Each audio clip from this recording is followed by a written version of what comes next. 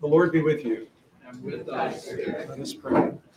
Almighty God, unto whom all hearts are open, all desires known, and from whom no secrets are hid, cleanse the thoughts of our hearts by the inspiration of thy Holy Spirit, that we may perfectly love thee and worthily magnify thy holy name, through Christ our Lord.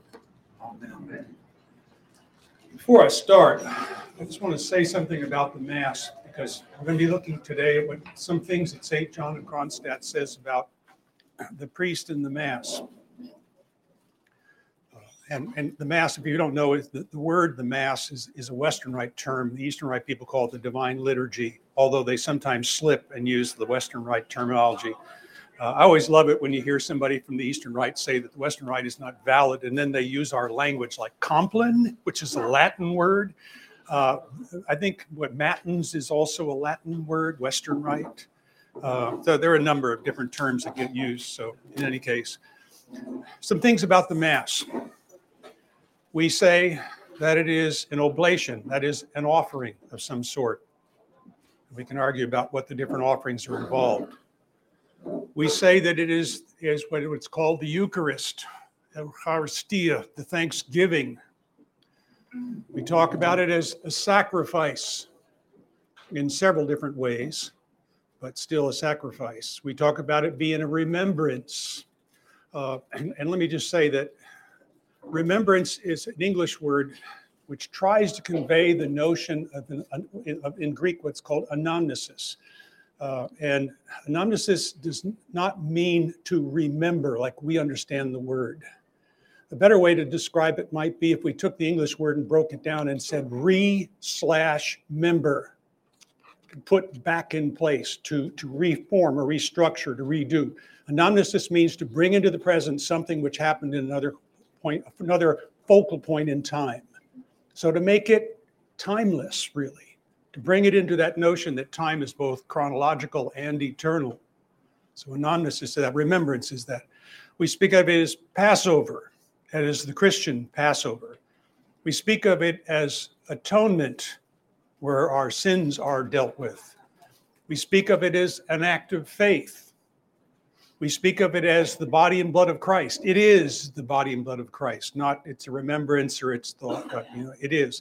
We speak of it as communion, where all the people receive Christ. We speak of it as eternity. We speak of it as incarnation. God is manifesting himself in the elements. He's becoming present in the elements. We speak of it as the manifestation of God. And we can talk about it, as I think I alluded to last time, 2,000 years of prayers and devotions. Well, what we tend to do is to look at it from the perspective of each one of those. And where some of the great arguments about what goes on at the altar have stemmed out of the argument of people, what is it one or the other? We need to understand that it is all of those simultaneously, all at one time. When we come together to do that. Can you believe it? Oblation, Eucharist, sacrifice, remembrance, Passover, atonement, act of faith, body and blood, communion, eternity, incarnation, manifestation, 2,000 years of prayers and devotion. And all the people who have ever gone before us and ever will are participating in it with us. That's what we're doing. Whoa. That's where you want to say, I've fallen short. Oh, Lord, have mercy and save me. One of my favorite stories of monastics is the one where the I think it was Saint Sophrony, who someone came to him and told him how well he was doing in the spiritual life about some issue. And his comment was, he immediately turned to God and he said, Lord, save me, my assassins have come. I like that line, see, because the temptation to pride is so strong at that moment. So anyway, for whatever reason, I told you that's one of my favorite stories. It made sense at the moment. You can take it with you and do what you want with it. That's the nice thing about this stuff. So much of it makes sense sometimes in the moment and sometimes later. Just take it and roll with it. You'll see. It'll all come together. It's all part of a great picture. I was telling Father Mark, and actually talking to Jeff, that I looked at the lyrics of that last hymn, and he and I did not talk about the hymns or coordinate anything. And yet that hymn was just about a reiteration of the sermon, the lyrics of that last hymn, in case you didn't notice. If you didn't notice, you probably were asleep in the sermon. And so, anyway, we're going to talk today about the priest and the liturgy, the priest and the Mass. And remember, we're talking about some things that St. John of Kronstadt said. This is not all inclusive. These are only some of the things. And I want to step back for just a minute and remind you that our understanding of this and our perception, and I've sort of touched on this already, is critical. In the earthly temple, the temple in Jerusalem, which was a picture of this, it was believed by the people who took part in it that it was a participation in paradise, in heaven.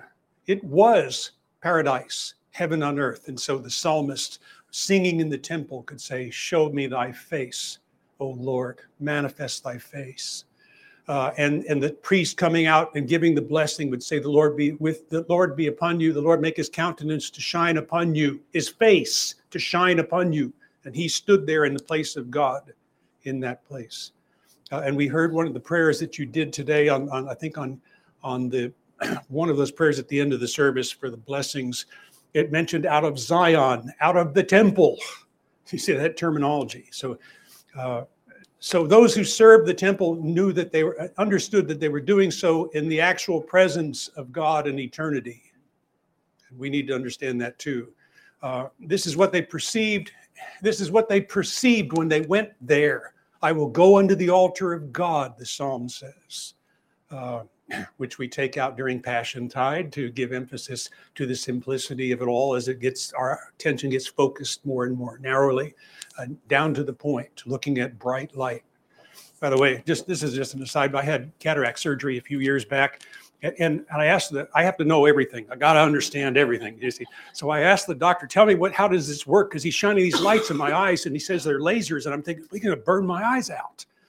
So he said the way it works, and if you've heard this before and you know about this, then forgive me. But he said it's a process that the Israelis found, interestingly, and you take 3 different lasers, and you shine them on the spot where you want to clear the cataract in the back. It's just what was called a secondary cataract. And once it's harmless until they unite, and the point where they unite is where they do their work. See, so. And that fascinated me because I thought, how come he's not burning my eyes up? And so, but he got that tissue out of there using that technique. So we're sort of like that in this journey. It's when we come together and there's this point at which all of this coalesces, and Good Friday is the point, and then it explodes out. And for those of you who have never been through an Orthodox Holy Week and Paschal celebration, hold on to your hats. It is one of the most awesome experiences in life. So anyway, those of you who are nodding your heads know, because been there, done that. And really all of our liturgies should be that way, and we just don't see it. So St. John said you have to begin the service with a right attitude. He said, when you celebrate the divine service, think well before whom you stand, with whom you converse, to whom you sing. Be holy in God. Belong to him alone. Pray with all your heart. Sing with all your heart. Celebrate for your neighbor as for yourself. Do you hear everything we've talked about so far in this? We have to begin with a correct understanding. Ortho, like orthodox. Correct worship. Straight worship. Straight glory. Correct glory. It's all of that come together. That's why we say orthodoxy. This is the culmination of the Christian journey. It's the culmination of the beginning of the Christian journey. So when you celebrate, we begin with the proper understanding, which is personal. That is, we come here to encounter and do this to encounter God. It is universal. It is for all. Each of us stands here on behalf of everybody, all of creation, past, present, and future. It is individual. It's each of us. We can't pass off, well, you all are going to be here, so I don't need to be here type thing. I have my place and you have your place, and we all have our place together. We have to do it. But we need to see the importance of our place and the importance of my place, both. And lastly, it's corporate. Again, ours. It's all of us together. The light shining from various places brings to a head and a focus the work of God. He said, do this. Remember this. Think well before whom you stand, with whom you converse, to whom you sing.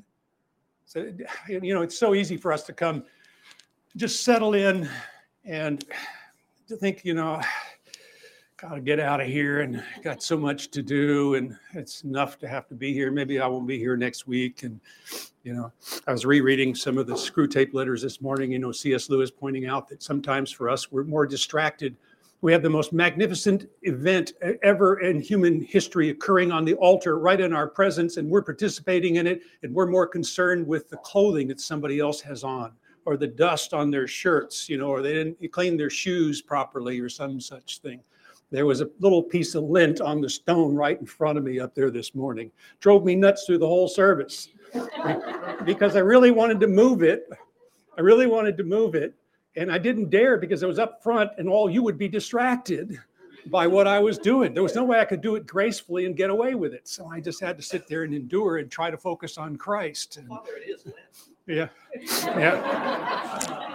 Anyway, I'll tell you what, I get no respect. Those of you who laughed gave away your age. Anyway, 3 things to do in preparing for the Eucharistic celebration, according to St. John of Kronstadt. He said, remembering that the Almighty is ever with us, and by really allowing him to dwell in our hearts and minds, and so casting away all worldly thoughts, doubts, cares, and attachments, we should always be able to accomplish God's work worthily, which means, and remember that he's always with us. I've said this before, but this is so funny. We act as if God can disappear somehow. And that when we don't understand something and he doesn't seem to answer the way we want him to or when we want him to, that he's somehow not there. If God is everywhere and uncircumscribed, uncontained, where can he go? So if in the middle of this, we think that we don't understand, things are going wrong and he doesn't seem to be present, where does the problem lie?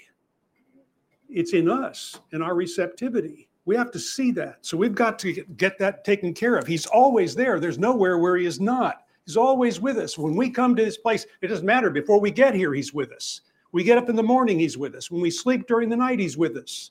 He's always there. And the problem lies in us. So we've got to work on that. The first thing, remember that he's here. And it's focused here because we're all together. Strive to allow him to dwell in our hearts and our minds. This is a process. And it's a constant process, especially if we're distracted by all the other things that are going on. But we have to allow him in. God is not going to force himself on us. He wants us to say, come to me, just like he said, come to me. Come to me. I'm yours. And we invite him in, and it's a process. I get so tired inviting God, because I'm so distracted, and I think pictorially. So if we have a conversation, every word that passes between us has a picture, sometimes 3 and 4, and many different meanings. And I'm sort of filtering through all of this stuff just like this. So you don't think that that's not distracting? Because sometimes I get the wrong meaning for the words, and off I go. I was working these lessons. I was remembering a time once I was at the altar at St. Benedict's, and suddenly in the middle of the Mass, I was chanting a part, and I was looking at the musical notes. I think it was the Sursum Corda. The musical notes are there in the words. And here I was standing there in the proper posture, singing the words, and suddenly the thought came to my mind, do you realize that you are doing 3 things simultaneously? Now, I'm supposed to be saying the prayers to God, right? Do you realize that it's doing 3 things simultaneously? You are reading musical notes, which you generally don't know how to do. You are singing them, which you do so-so, and you are actually reciting the words, making them aloud. And I thought, hey, that's pretty cool. So here I am, in the middle of the Sursum Corda, and that's where I am. But don't you know what I'm talking about? That's why some of you are laughing, because that's where we go. We hear a word or something and off we go. Maybe we came here in that frame of mind. You get in the car in the morning and you come to church, and if you're married, your spouse, and you have ill words to one another, and it's ruined. I have a few times I remember thinking as a priest, I shouldn't go in and say Mass today because we had words. And she's usually right, which means it's even harder for me to deal with. So in any case, or the kids misbehave, and they're in the back, we yell at the kids, or the drivers out there, the people, I'm the only good driver in the world, my kids remind me. Everybody else can't drive. So, and every one of those people who can't drive is in front of me on my way to church. So, you know about that, do you?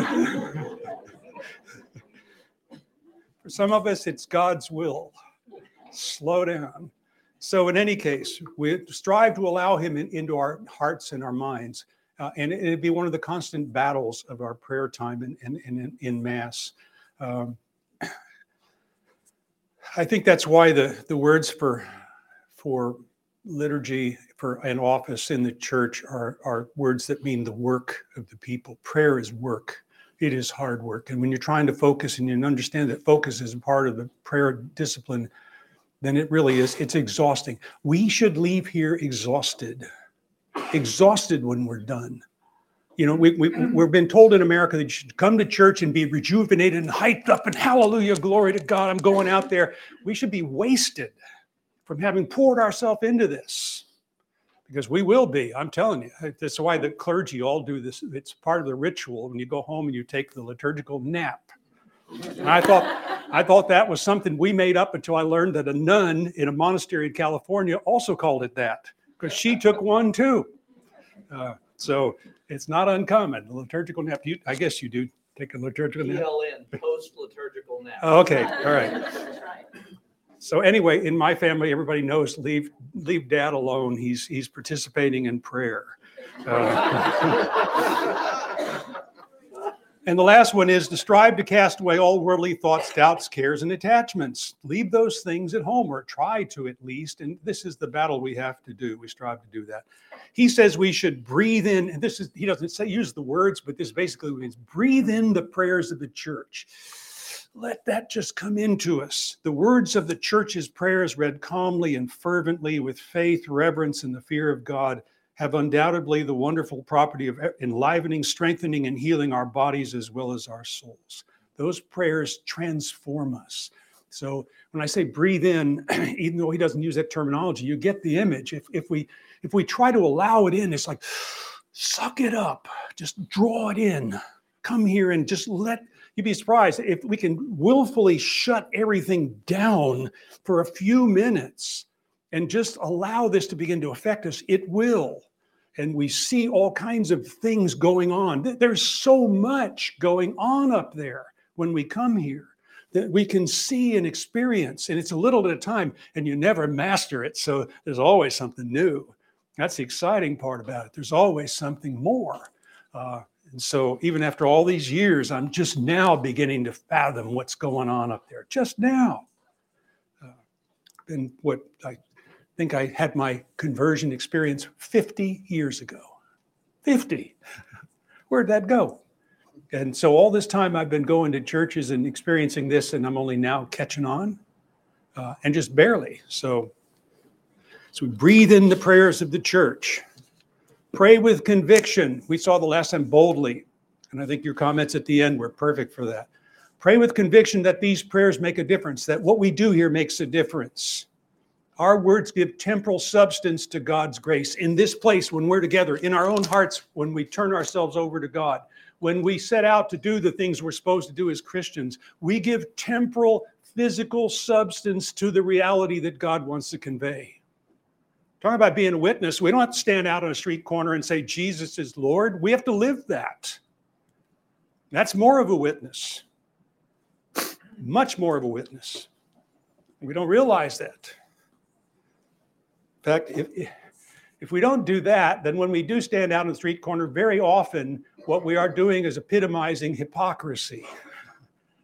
And we don't want to do that. We don't want the world to have a false image of what Christianity really is.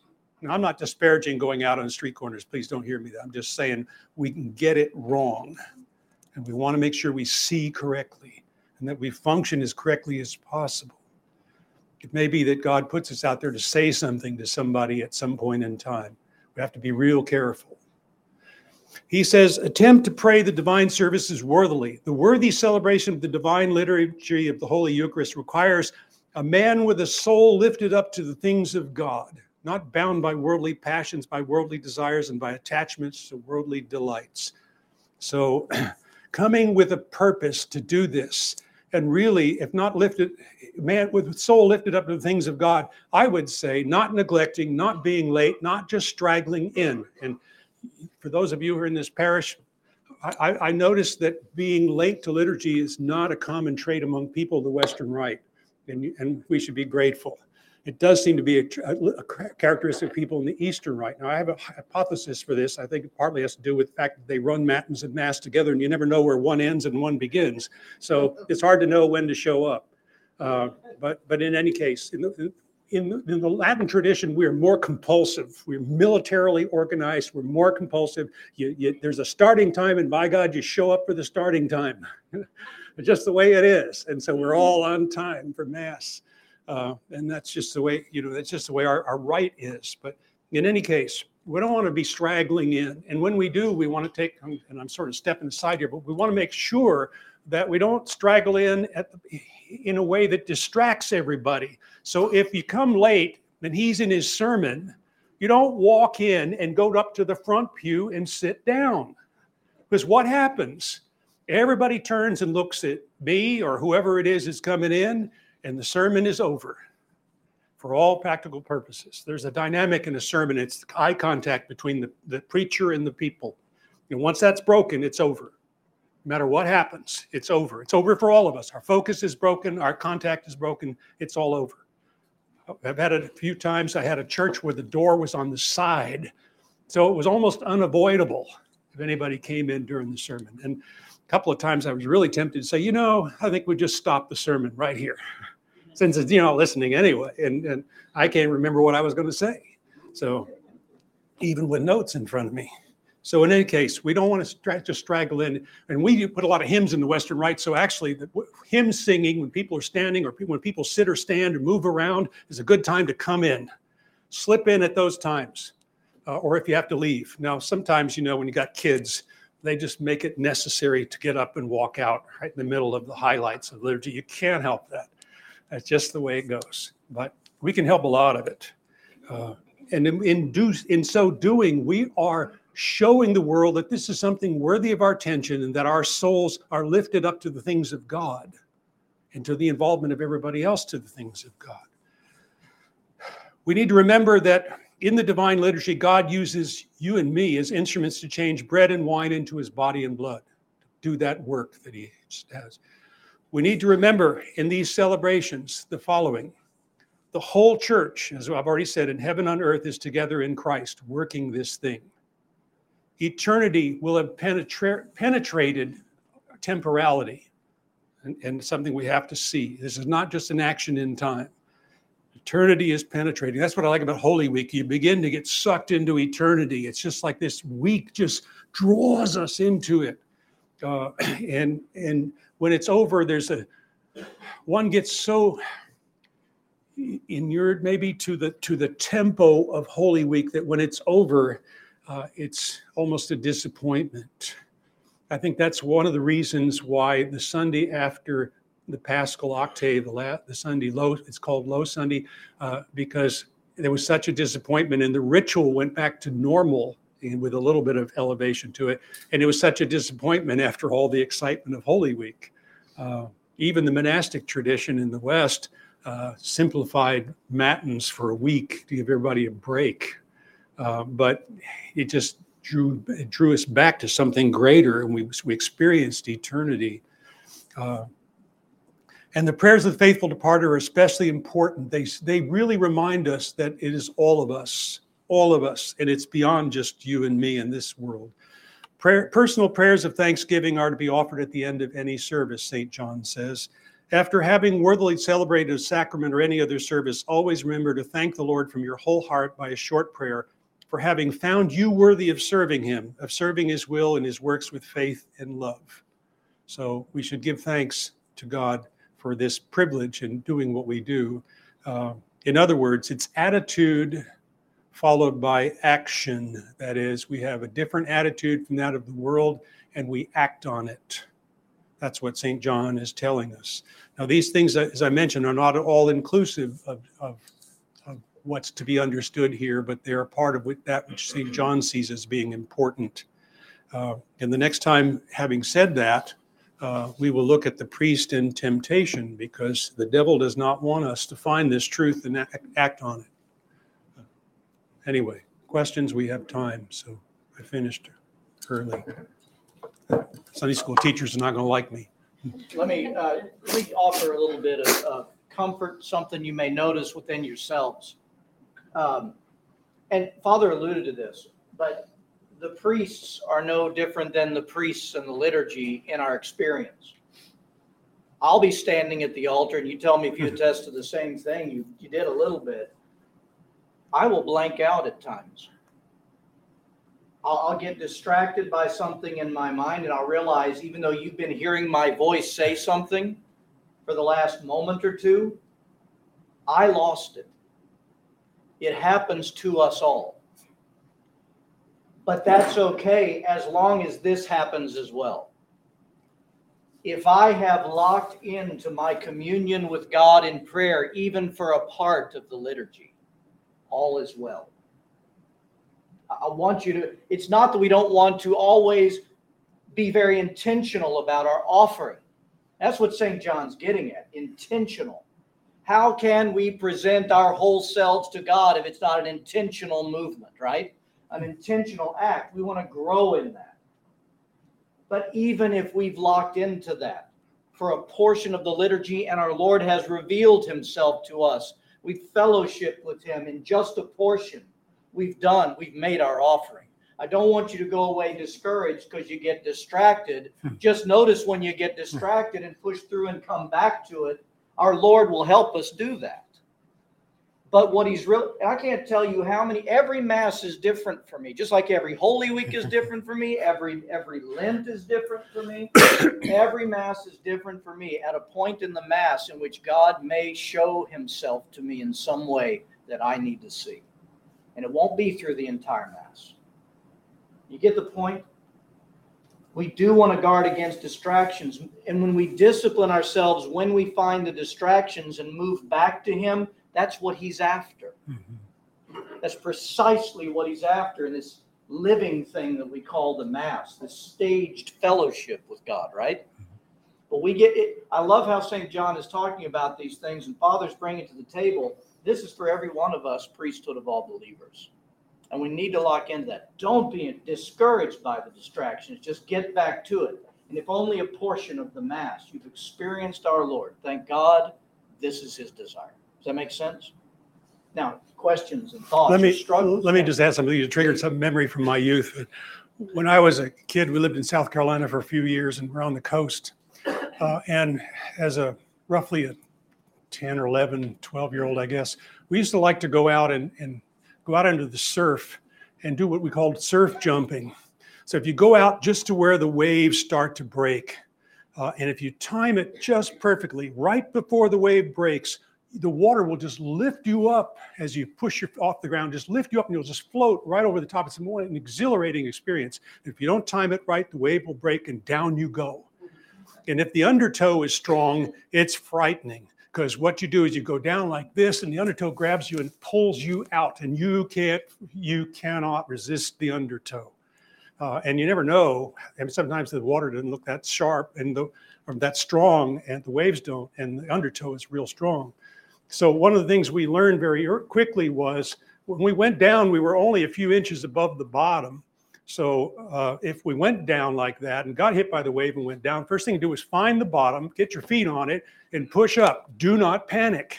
Push up. You'll come out of the top. Now, you may get hit by the next wave breaking, but at least you're coming up, and you do the same thing over again. Find the bottom. Don't panic. Find the bottom and come back up. And I've always thought that's typical of the spiritual life. You know, we get out of focus. We think, oh, I can't focus on this stuff. God, what's happening? We get all flustered.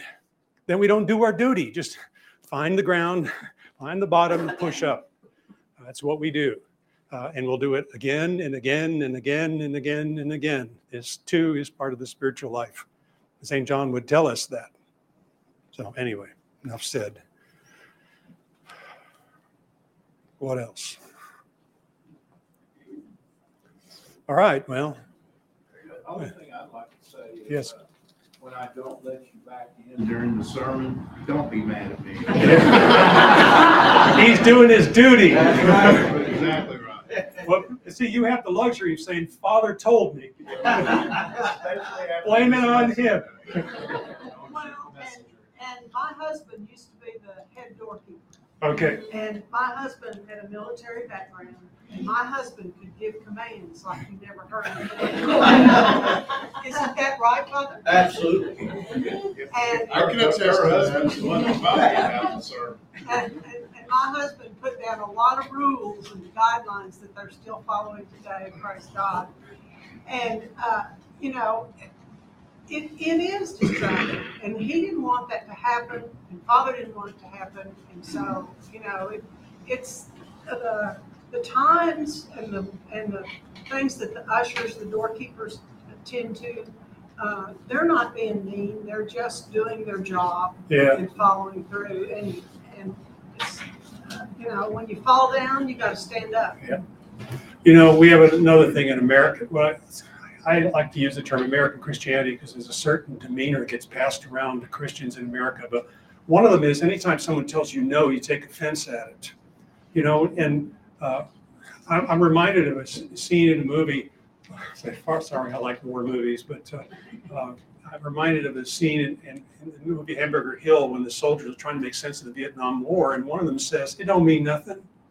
And the bad grammar not aside, I've used that in the spiritual life. We take offense at things, and it don't mean nothing. And we make a big deal out of it. I think the devil's at work. You know, oh, you see, he offended you. You can't go back to that church. You know, the priest quit preaching and gone to meddling. You know, or he his hair is too perfect, or he wears his cassock the wrong way, or his shoes were untied, or some such thing. And I can't go back there. And all those people, we all know all the people in this church are hypocrites. Yeah, we are, starting with the priests. You know, so it don't mean nothing. We're not going to find the perfect parish. There isn't one. Everyone, I can tell you, I've been around a lot of parishes, and every one of them's got their people, you know, with a whole gamut of mistakes. And the clergy started. The clergy are the examples. We have issues. We all have issues. That's why we're here. We're sick people, and we're here in the hospital to get healed. And we're not just here. We have to engage in the treatment. And what we're talking about is engaging in the treatment. But, you know, I just want to have a place that makes me feel good. Well, sorry. It's like the definition of the best sermon. It's the one that flies over your shoulder and hits your neighbor in the face. Yeah. Yeah, I used to like to put cartoons in my Sunday programs, and there's one I loved, and it showed this woman going out the door of a church. She said, "Father, that was a great sermon. He had something in there for everybody I know." So, just to the point. Anyway, next time, Priest in Temptation. Thank you.